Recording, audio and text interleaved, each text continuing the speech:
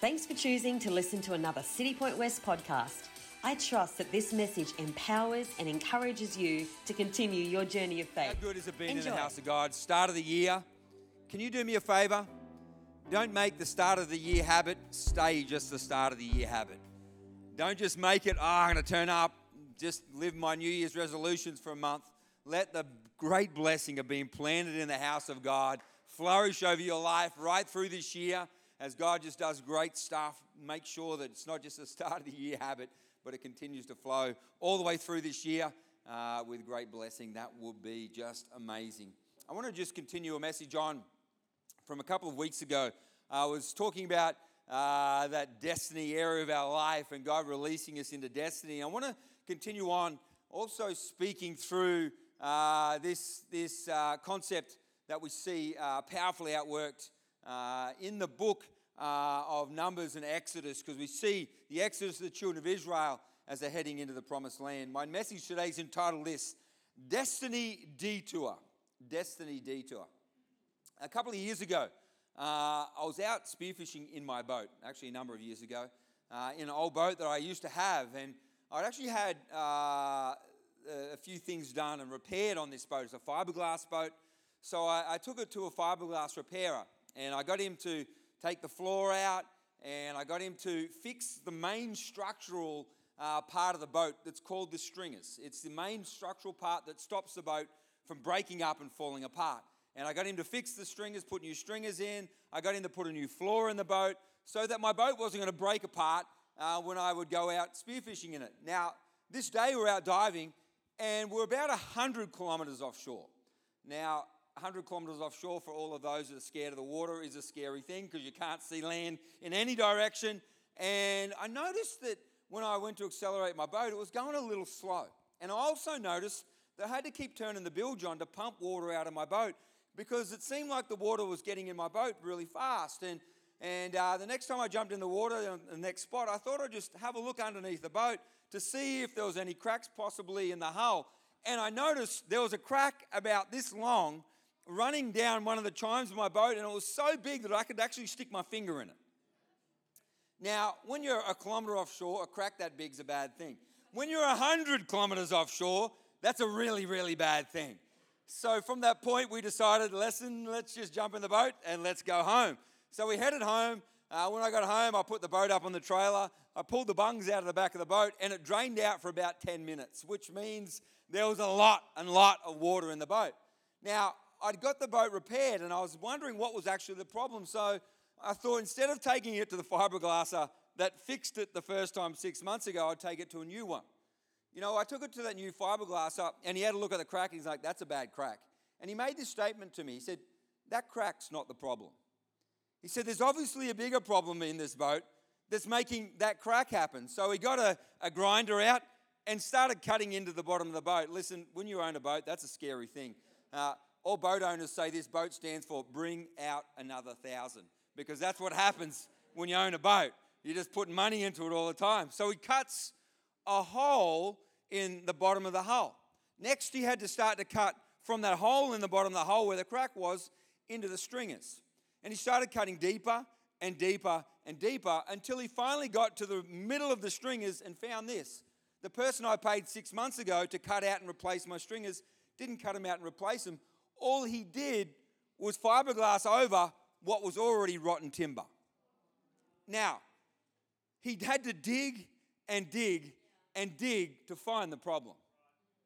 You know, sometimes in our life, we look at an outward issue and we try and just fix outward issues in our life, but we really sometimes need to dig to the center of the challenges in our world to find what's really the problem.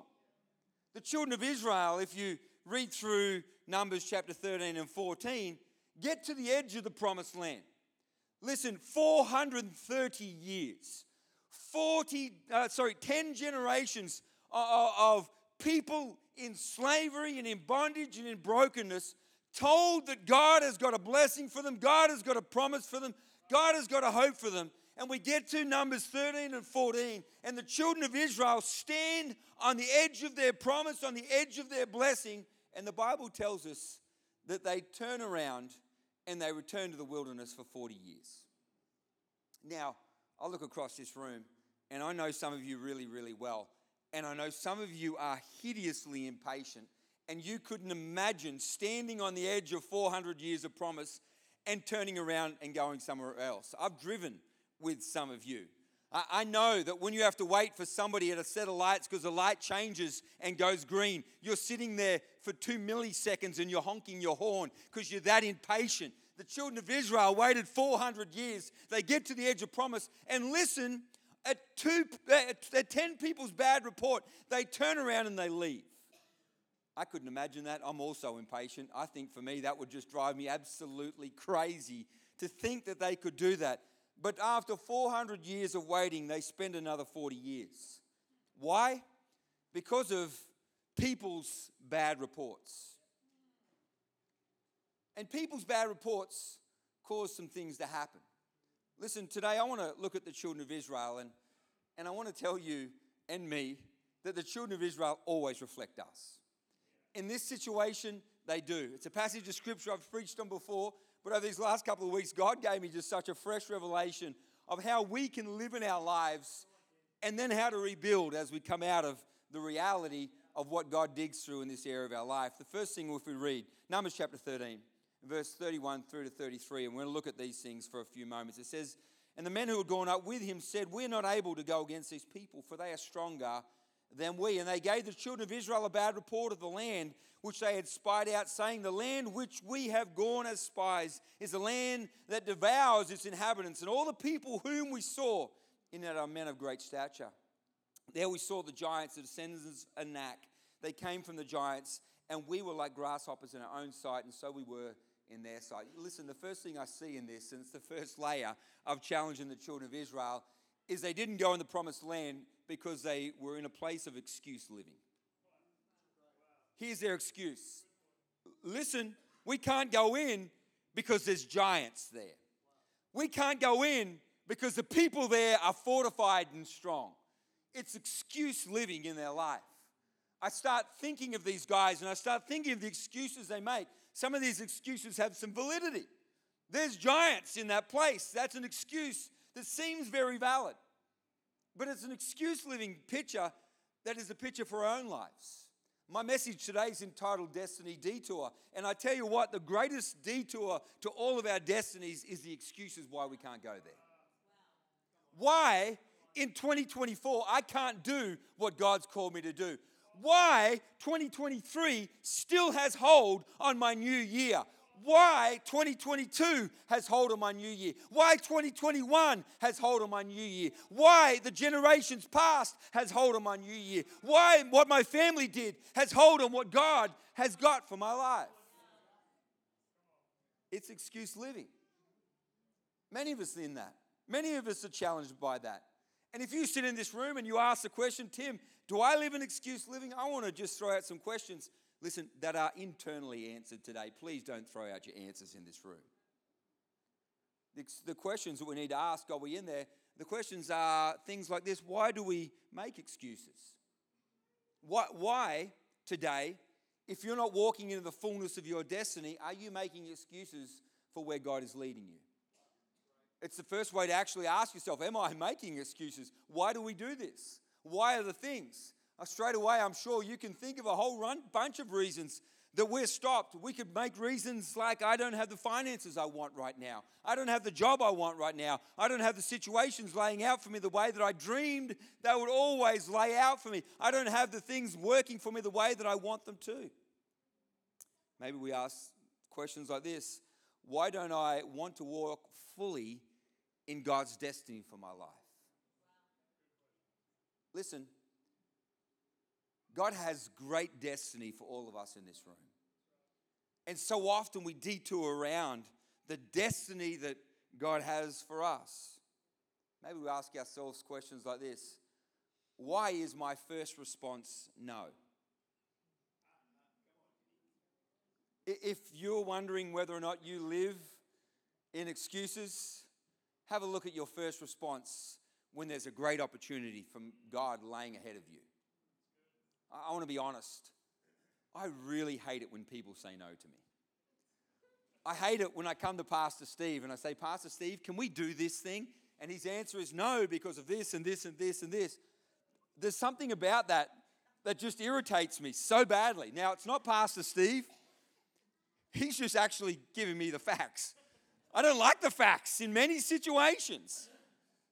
Sometimes I think Pastor Steve sees reality more than he should.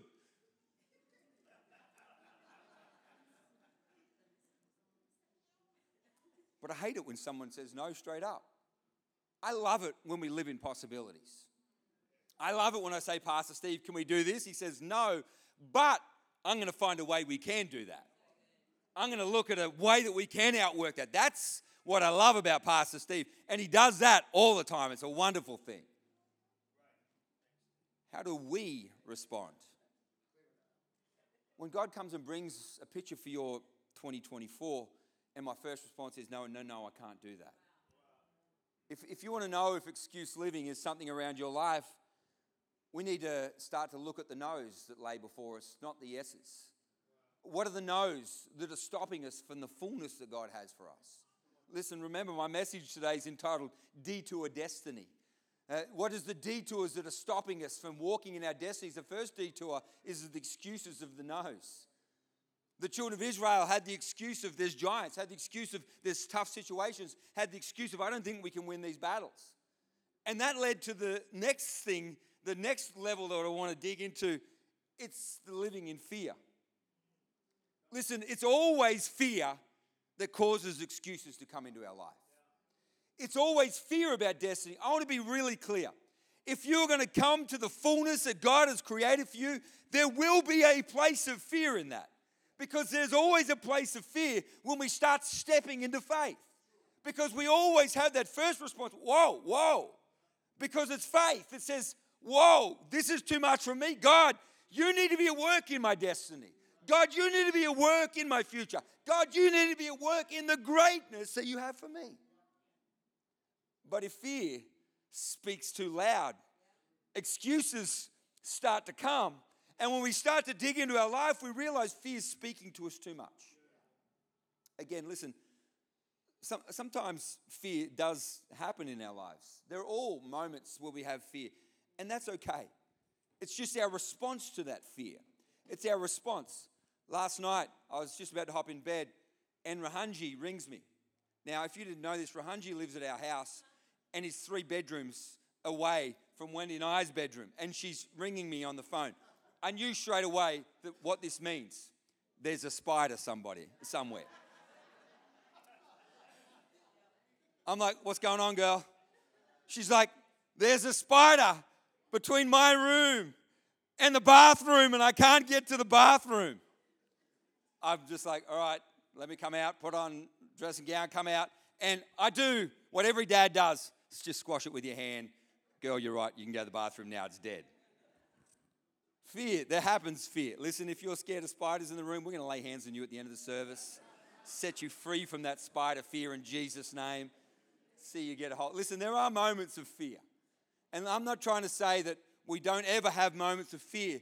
It's just the response of fear. Listen, if we're going to have a response of fear that causes excuses and stops us from walking into the fullness of God, that fear needs to be broken off our lives. The children of Israel were stopped and detoured 40 years from destiny because fear came and it caused excuses to spring up in their life. 10 people's fear changed the whole way that everybody walked, changed the whole way that a nation thought. Think of that for a moment. 10 people's fear changed the whole way a nation looks. Listen. Fear is an incredible thing in our generation. 2 days ago, I was just looking at the news, and a news report come out saying this. Queensland is having another cyclone. Queensland is having a heat wave. Great news, great headlines. But let me just say this. White man's been here and recorded for over 200 years. And you know what happened in summer in Queensland for over 200 years? Hot cyclones. Is there any new news in that? If you've just brand new to Queensland, storms, rain, humidity, heat, and cyclones, welcome to Queensland. That's what's happened. You know what? It hasn't changed. In fact, you know, the poets wrote many years ago that we have all of these droughts, we have floods and sweeping plains. It hasn't changed for hundreds and hundreds of years. Before that, the indigenous population was here. You know what happened when they were here? Floods, heat, cyclones. It's news. Why news? Fear sells. Fear sells. Fear sells. People love fear. Let me ask a question. If you're walking in fear, again, this is an internal question answered. If you're walking in fear, do you love that news that you see that just drives that fear area of your life? Is it something you love just reading and just dwelling on, just being a part of? Let me ask the question. Are you one of those people that just love the negative reports? Listen, it's not just news. Sometimes it's the negative reports that people just love to tell negative stories about bad things that are going on. Let me just ask a question. Are you one of those people that when somebody walks into the room and starts telling a story about something bad, that you just love to lean into that story and just eat it up? Oh, that person did that. They did that thing. How dare they do that? Oh, they're evil people. That doesn't sound anything like the person I've known for 25 years, but how dare that evil person do that thing? That story you're telling me must be right. I'm eating that story. Listen, if you're like that, this is a little side note. Maybe it's just something you need to lay before God right now and just repent of this morning. And I'll lay hands on that with the spider prayer in Jesus' name. Those reports, we just love to eat them up. We love the evil reports. We love the bad reports. And those bad reports can just spring fear into us.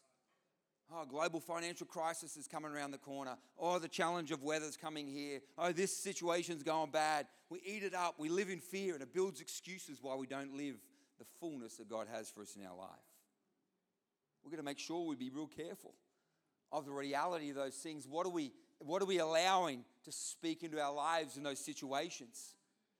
Because the first level is that excuse. It's made because of fear thinking.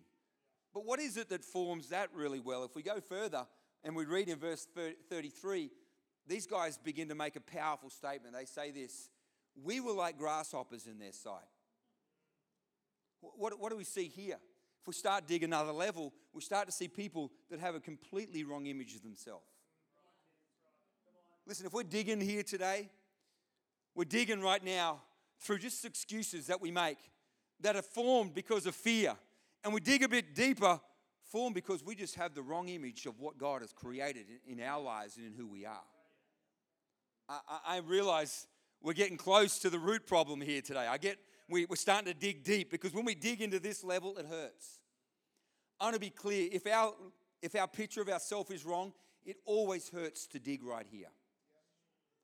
It hurts to dig in this level. It hurts to dig into a picture that says that I'm a grasshopper. It says that I'm smaller than everyone else. It says I'm smaller than what God has created me to be. The Israelites had this picture of themselves compared to the ones that God had just said, that is your promised land. Compared to that place of destiny, their picture was a picture of smallness. It was a picture of brokenness. It was a picture that just said, I can't inherit everything that God has for me. And it was a picture that led to a significant detour in the fullness that God had for them. It led a whole generation to miss out on the fullness of God. Listen, that picture was formed from a lot of reasons. And our pictures are. Our pictures are formed so often from a wrong way of thinking and the wrong way of believing. Formed from the wrong way that our eyes are shaped around our lives. I remember a story told to me many, many years ago. It was a statement around Michael Jordan at the time, but for the young people in the room, we'll go with LeBron James. Imagine if Michael Jordan, or LeBron James, for all those who don't know who Michael Jordan is, grew up looking in a mirror that gave him not a normal shape of his life, but a short, wide shape. Listen, I never really thought much of mirrors in my life until recently. I took Rahanji shopping for a mirror in her room. Listen, we went out and bought mirrors, and we went and looked at mirrors. The first thing she did was look at how she looks in the mirror. I thought we'd look at how the mirror looks and see how it looks in my room. Those things don't matter. It could be a bright fluoro orange, but how I look in the mirror is what's important. I've got a quote. Can we please put it up? I love putting up quotes. This is a Rahanji quote right now. Yeah, I have to make sure I like what I see. All mirrors are different. Some mirrors are too honest. If you're mirror shopping, people, you got to look in the mirror. How the outside looks doesn't matter. How I look in the mirror is what matters. Imagine if LeBron James grows up looking in the mirror and he thinks he's 4 foot tall. I see people taking photo of that quote. Rahanji, that's going to be online soon. Imagine if he grew up thinking he was 4 foot. Imagine if he grew up not realizing the power of who he could be. The power of who he could be as an NBA star and the difference he could make in the game and what he could outwork in his life. Listen, the mirrors of our life shape who we are, the reflections of what we see, the reflections of what culture talks to me about. The reflections of how our parents speak to us sometimes when they shouldn't be saying what they say, but they speak to us. The reflections of how community speaks to us about our lives and about who we are. Yes, it's these things that form the pictures of who we are. Listen, those pictures wrong form areas of fear. Those pictures wrong form areas of fear, which cause excuses that stop us walking in the fullness of our destiny. It took these people 40 years of Detour to change the whole way culture had shaped their thinking and shaped their believing. This wrong images of our life does the same to us. What are the wrong images that are outworked in our life? Listen, the wrong images, like fear, like excuses, are only symptoms of what the real problem is in our lives. There's a deeper problem. And it's another image issue, but it's the problem of the image of who God is. Numbers chapter 14, verse 2 and 3. All the children of Israel complained against Moses and Aaron, and the whole congregation said to them, if only we had died in the land of Egypt, if only we had died in the wilderness. Why has the Lord brought us to this land to fall by the sword? Listen to the words. Why has the Lord brought us to the land to fall by the sword, that our wives and our children should become victims? Would it not be better for us to return to Egypt? In verse 11 it says, and the Lord said to Moses, how long will these people reject me? How long will they not believe me with all the signs that I have performed amongst them? The children of Israel have had miracle after miracle. They have been taken out of slavery. They have had the sea opened for them and closed behind, shutting off their past. They've walked through wilderness, been fed with manna, been fed by quails. A rock has followed them and given them water to drink. And now they stand on the edge of the promise of God of 400 years. And we dig a little deeper, and their statement is, why has God destroyed us like this? Now, again, internal question. When we go through a big challenge, when we go through a place of hardship and we're absolutely hurting, who's the first person we blame? Are we saying, God, why have you done this to me? Listen, honestly, all of us have done this somewhere in our life. All of us have had this moment in our life. But if we were to make a statement like that, we miss the greatness of who God is. And when we're digging deeper, this is at the core of all of it in our life. This great God, this wonderful God, this incredible God, that incredibly, we sometimes see him so wrong. And we see him wrong for many reasons. We see him wrong because sometimes the authority people in our lives have shined these pictures that we take and we imprint on God. Now in this room, I'm sure there are people here that's fathers have treated you terribly, and you take the imprint of this father and you put it on the imprint of Father God, and we get the wrong picture of who he is. Maybe it's other people of authority that have hurt you and caused pain to you. And again, we come to God and we find him and we take the imprint of that pain and we imprint it on God. Maybe it's the imprint of your culture. You come to Christ and You've grown up in culture, and you just drag your culture with you. I just read a crazy statement recently of the Parliament of Scotland. The McDonalds are from Scotland. We've been in Australia for over 200 years, but the McDonalds are from Scotland, and the Scottish Parliament has invited the Druids, who are the pagan people that used to worship pagan gods before Christianity came to Scotland 600 years ago. They've invited the Druids to speak now to the Scottish Parliament and talk to them about paganism that was back at the foundation of what Scotland was. Listen, that paganism was sacrificing your children, was filthy demon worship and brokenness, and the Scottish Parliament are inviting that rubbish and brokenness back into what has been a Christian nation for hundreds and hundreds of years. Listen, we can do that. We can invite our culture into Christ.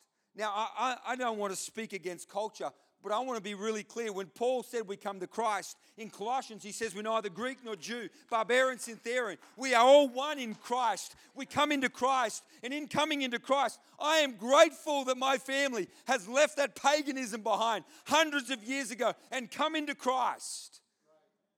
That paganism just caused death to my people and death to my family. And Christ is the one that my eyes turn to. Christ is where our eyes need to be.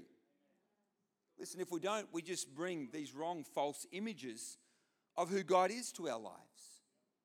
There are so many things that form this, and we miss the power of the Almighty God and who He is. That's why Paul writes to the Romans church. He says this, be not conformed to this world.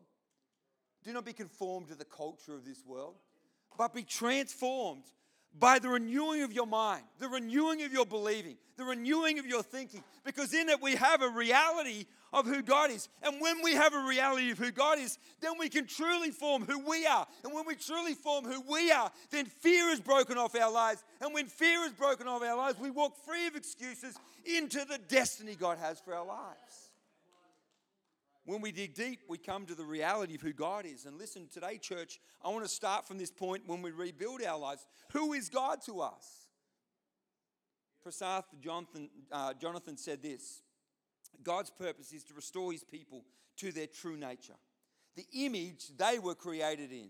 The purpose of Christ's coming was to redeem mankind, to bring back the image of God that was lost in the Garden of Eden, to bring it back to our lives, the fullness of God. Job chapter 19. Listen, the book of Job is one of the earliest writings that we have. And if you don't know the story of Job, it's a man that just so loved God, followed God with the fullness of who he was, just engaging with God powerfully. And the devil comes and he says, I want to just rob from Job. And God just says, hey, this is the guy that loves me. He says, he only loves you because you're a blessing.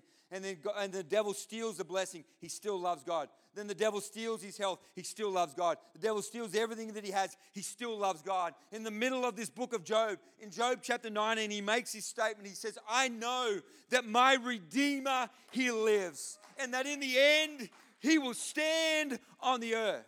In this revelation, the earliest writing revelation of God, we have the revelation of a Redeemer. If you don't know what a Redeemer is, it's one that goes and buys back what was already His. He goes and redeems what He already had. Listen, our God is the great Redeemer. If you're in this room and you don't know Jesus Christ, He is the great Redeemer of your life. He's redeemed you back. You're already His. He was the one that created you. He is the one that's loved you from the beginning. He's the one that shaped you, formed you, put you together. And He has redeemed you in Jesus Christ. He's bought you back at a price. You may be in this room and say, Pastor Tim, I'm a mess. I'm full of sin. I'm full of brokenness. I want to tell you today, the promise of redemption is He bought you back in spite of your mess.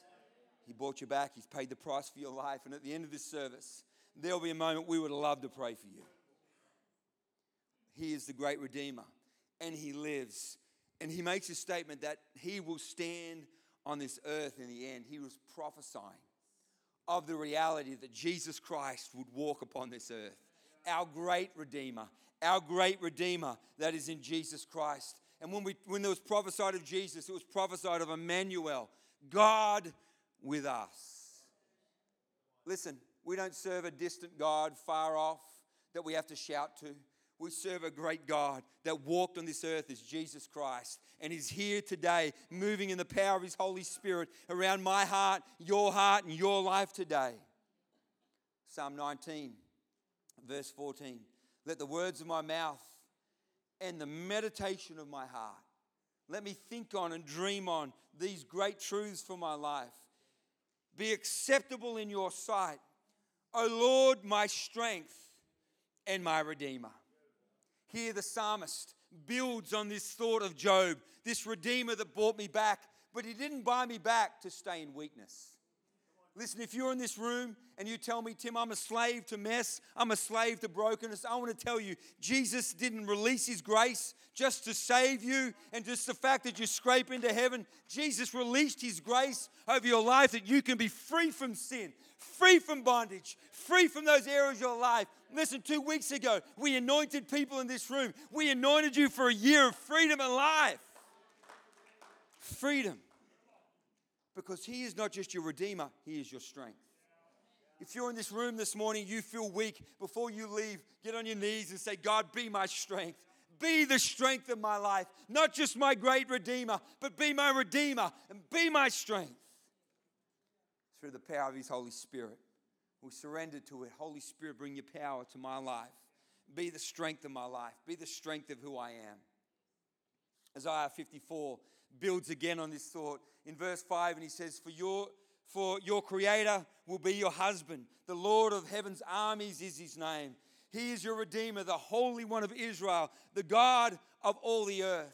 Listen, I could go on and on and on today, giving you revelation of who God is through His Word. I don't have the time. One thing I do have the time to tell you to do is spend your life in His Word. Let His Word bring revelation to who you are, revelation to your life, because in it is the reality of who Jesus is. He says in verse 5, he says, for your Creator. Listen, 21st century humanists have done everything they can to rob us of a Creator. To tell us we've just evolved our way through, that we've just evolved meaninglessly to turn into who we are, trying to rob the Creator. Listen, if you're happy to have your Creator robbed, you will never know your own image because you don't know the image of who you've been shaped in. If you feel like you're the image of possibly an ape, a poo-flicking, promiscuous, purposeless being, you're going to live that way. Flicking poo on the world around you, living purposeless in brokenness and death. I want to tell you today that here, Isaiah, I didn't want to say the real word, that's just Isaiah 54:5, for your Creator. Listen, if you want to start to understand yourself, start to understand your Creator, the one that shaped you, formed you, put you together, will be your husband. What a statement. Why a husband? Listen, a husband is meant to be, in the understanding of humans, the closest intimate relationship you have. This woman sitting down the front, my wife, can you come and stand next to me for a second? She dressed like me. I left first this morning. She knew what I was wearing, by the way. Who did it better? She did. She did. In this is the fullness and the deepest picture of an intimate relationship. She understands everything about me. I understand nothing about her. She's a woman. No, that's not true. I understand a lot about her. A lot. She's trained me well for 27 years. Listen, this is the closest of any person in my life. This is why he says husband here. He's trying to give us a picture that with God, we would have that depth of intimate relationship. That intimacy is not about physical intimacy. It's intimacy of heart, intimacy of understanding, intimacy of growing in the depth of that. And if you're in this room and you're married, the deepest thing you can do is bringing oneness to your marriage. The two shall become one. It's not about the act of physical, sexual intimacy. It's the coming together of a heart and a life and values and vision and purpose and who we are. And it's the same with our image with God. He's our creator, but we come into an intimate relationship with Jesus. We don't just pray to him at the start of the year, God, make this year better than next year, and forget about it the rest of the year. We don't just come to him when everything sucks and go, God, fix everything that I've wrecked over the last little while of doing life by myself and just ignoring you and the Holy Spirit's prompting, and now fix it. That's not what he's saying. He's saying that we come into husband, wife, depth of unity of relationship. And we get knit together with our Creator, with our Redeemer, with our strength. Thank you, my dear wife. It was leg day yesterday. Sorry. The Lord of heaven's armies is his name. That's where his strength lies. He is our Redeemer, the Holy One of Israel. You know, we serve a holy God. The world we live in isn't a holy world. The world we live in is filled with brokenness and despair, and the culture of this world is filled with mess and just so much destruction. But we serve a holy God that calls us to holiness, brings us to holiness, brings us to that in his life as we're shaped into the image of a holy God, who is the Holy One of Israel. And I want you to note this, the God of all the earth. If you look at that word, it's Elohim of all peoples. Elohim of all peoples. Listen, God isn't just a Jewish God. God isn't certainly just a white God. In fact, it was the white folks that Jesus came to last, in case you're wondering, because they're dumb and silly and they just missed out on all of that. They come everywhere else first. It was the white folks who caught it last. It's not a Jewish God. He's not a white folks' God. He is Elohim of all the peoples. You sit in this room, if you're a people, a human being, he is for you. Jesus loves you. He created you. He formed you. This is the God we serve. This is the God we serve. He's Elohim of all the people. He wants to be intimate and close and knit with us. He wants us to shape us and form us. Romans chapter 8, verse 14 and 16. For many is led by the Spirit of God. These become the sons of God. For you did not receive the spirit of bondage again to fear, but you received the spirit of adoption, by whom we cry out, Abba, Father. The Spirit himself bears witness with our spirit that we are the children of God. Listen, when we come to God, we are now become children of God. We are now formed into his image. We are now shaped by God. We are adopted into Christ because he made you. Max Lucado said this, you are the only you that God made. God made you, and in that he broke the mold. I'm grateful when I look around this room, there's only like one of a couple of us. I'm grateful there's only one of me. I'm hard work sometimes. Only one of us, shaped, formed in the image of God. When King David had his revelation of this in Psalm 139, we get some of the most powerful, life-changing scriptures in the world. For you formed my inward parts. You covered me in my mother's womb. I will praise you, for I am fearfully and wonderfully made, and my soul knows so very well. My frame was not hidden from you when I was made in secret and skillfully wrought in the lowest parts of the earth. Your eyes saw my substance, being yet unformed. And in your book they were written, all the days that you fashioned for me. As yet there was none of them. How precious also are your thoughts for me, O God. How great is the sum of them. If I should count them, they would be more in number than the sand. When I awake, I am still with you. Listen, if our image of God's wrong, we don't see the great image of what he's created us to be. I look across this room and I see when God wants to dig, he wants to dig to the depth of us knowing fully who he is. And in it, we start to know fully who he's created to be. Fully who he's shaped us to be, fully who he's formed us to be, fully who he's purposed us to be, fully who he's desired us to be. This is the depth of what we find when we find him. And then we start to see us beautifully shaped into the image of God. And out of that, we realize that when he shaped us, he didn't give us the spirit of fear, Paul wrote to Timothy in Timothy chapter 2, but of power and of love and a sound mind. Because in us he put his Holy Spirit. In us he's filled with his Spirit, this great Spirit of God, a power of love and a sound mind, not a spirit of fear. We realize he created us to do something great. He created us to live life and life abundant. Yes, we're going to go through challenges because we live on a broken planet. Yes, we're going to go through issues because we live on a planet where there are issues. But then we have a great God who's walking with us through it all. We have a great God who's created us and formed us and shaped us into his image. He's redeemed us out of that brokenness.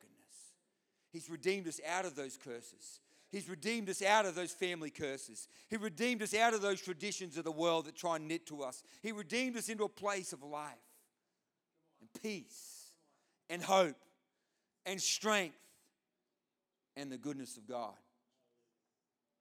And in it, he gives us the right image to look at, the right mirror. It's a mirror of the holy, righteous God that's in love with his humanity, that has redeemed his humanity, that is calling his humanity to righteousness and holiness, and to shape us every single day into the image of his Son, free of fear, free of excuses, free of our detours, and running into the destiny God has created for us. Come on, let's bow our heads and close our eyes as we wrap up here this morning. Holy Spirit of God, we thank you. Thank you for your great word. That word that every day shapes us and molds us and creates the right images around our life into the fullness of who you've created us to be. God, we thank you for that great word. We thank you for what it speaks to us, how it knits us and how it forms us. God, I thank you for your word today. God, your word, the Bible says, is able to just discern and cut between that soul and the spirit and begin to break out of the mess that's tried to so easily and wrap around us. God, I pray for those this morning that maybe don't know you, that here in this moment, God, they could open their hearts and their lives to you. God, I pray that here in this moment, you're calling people to yourself. You're calling people back to you, back to your promises, back to the truth that's in Christ, back into the reality of Jesus. Well, heads are bowed and eyes are closed here in this moment. If you're here this morning, I talked about this earlier. You don't know Christ, you're not walking with him. Maybe in the past, you've walked with Christ and you've just walked away. Or maybe you've never known Jesus. Maybe you've never walked with him. Here this morning, I want to give an opportunity.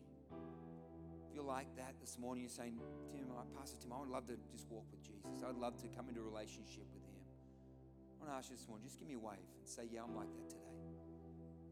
I want to walk with Jesus in the middle. That's great. You can put that hand down up the back. Wonderful decision. Thank you over there. You, up the back, you can put that hand down. Who else this morning? Pastor Tim, can you pray for me? I want to come back into that relationship with Christ. Get that image back right in my life. Anyone join those three this morning before I pray? Awesome, mate, in the middle. Awesome there on the side. Awesome there in the middle. That's great. Jesus, we pray right now. God, you've seen those hands this morning. This moment right now is a moment of great power in life. God, as those hands have lifted, hearts have opened, lives have opened to you. Jesus, here in this moment, I pray you meet with every single one of those people. My God, you bring your Holy Spirit into those lives today. You wash, you renew, you restore, you bring life afresh. My God, into those men and those women here in this room that have opened their lives to you now. Holy Spirit, come and flood them. Flood them with your grace. Flood them with your hope. Flood them with peace today. Flood them with the goodness of God. I pray you wash away yesterday's failures. You wash away yesterday's challenge. My God, and you bring life to them. We thank you, Jesus. We thank you for this moment here and now. As those lives open to you. Come, Holy Spirit. I know this message will keep speaking to you as you continue your day. So for more information about Citipointe West, jump on citipointechurch.com or follow our social media accounts, Instagram, Citipointe West, or our Facebook, Citipointe Church West. Have a great day.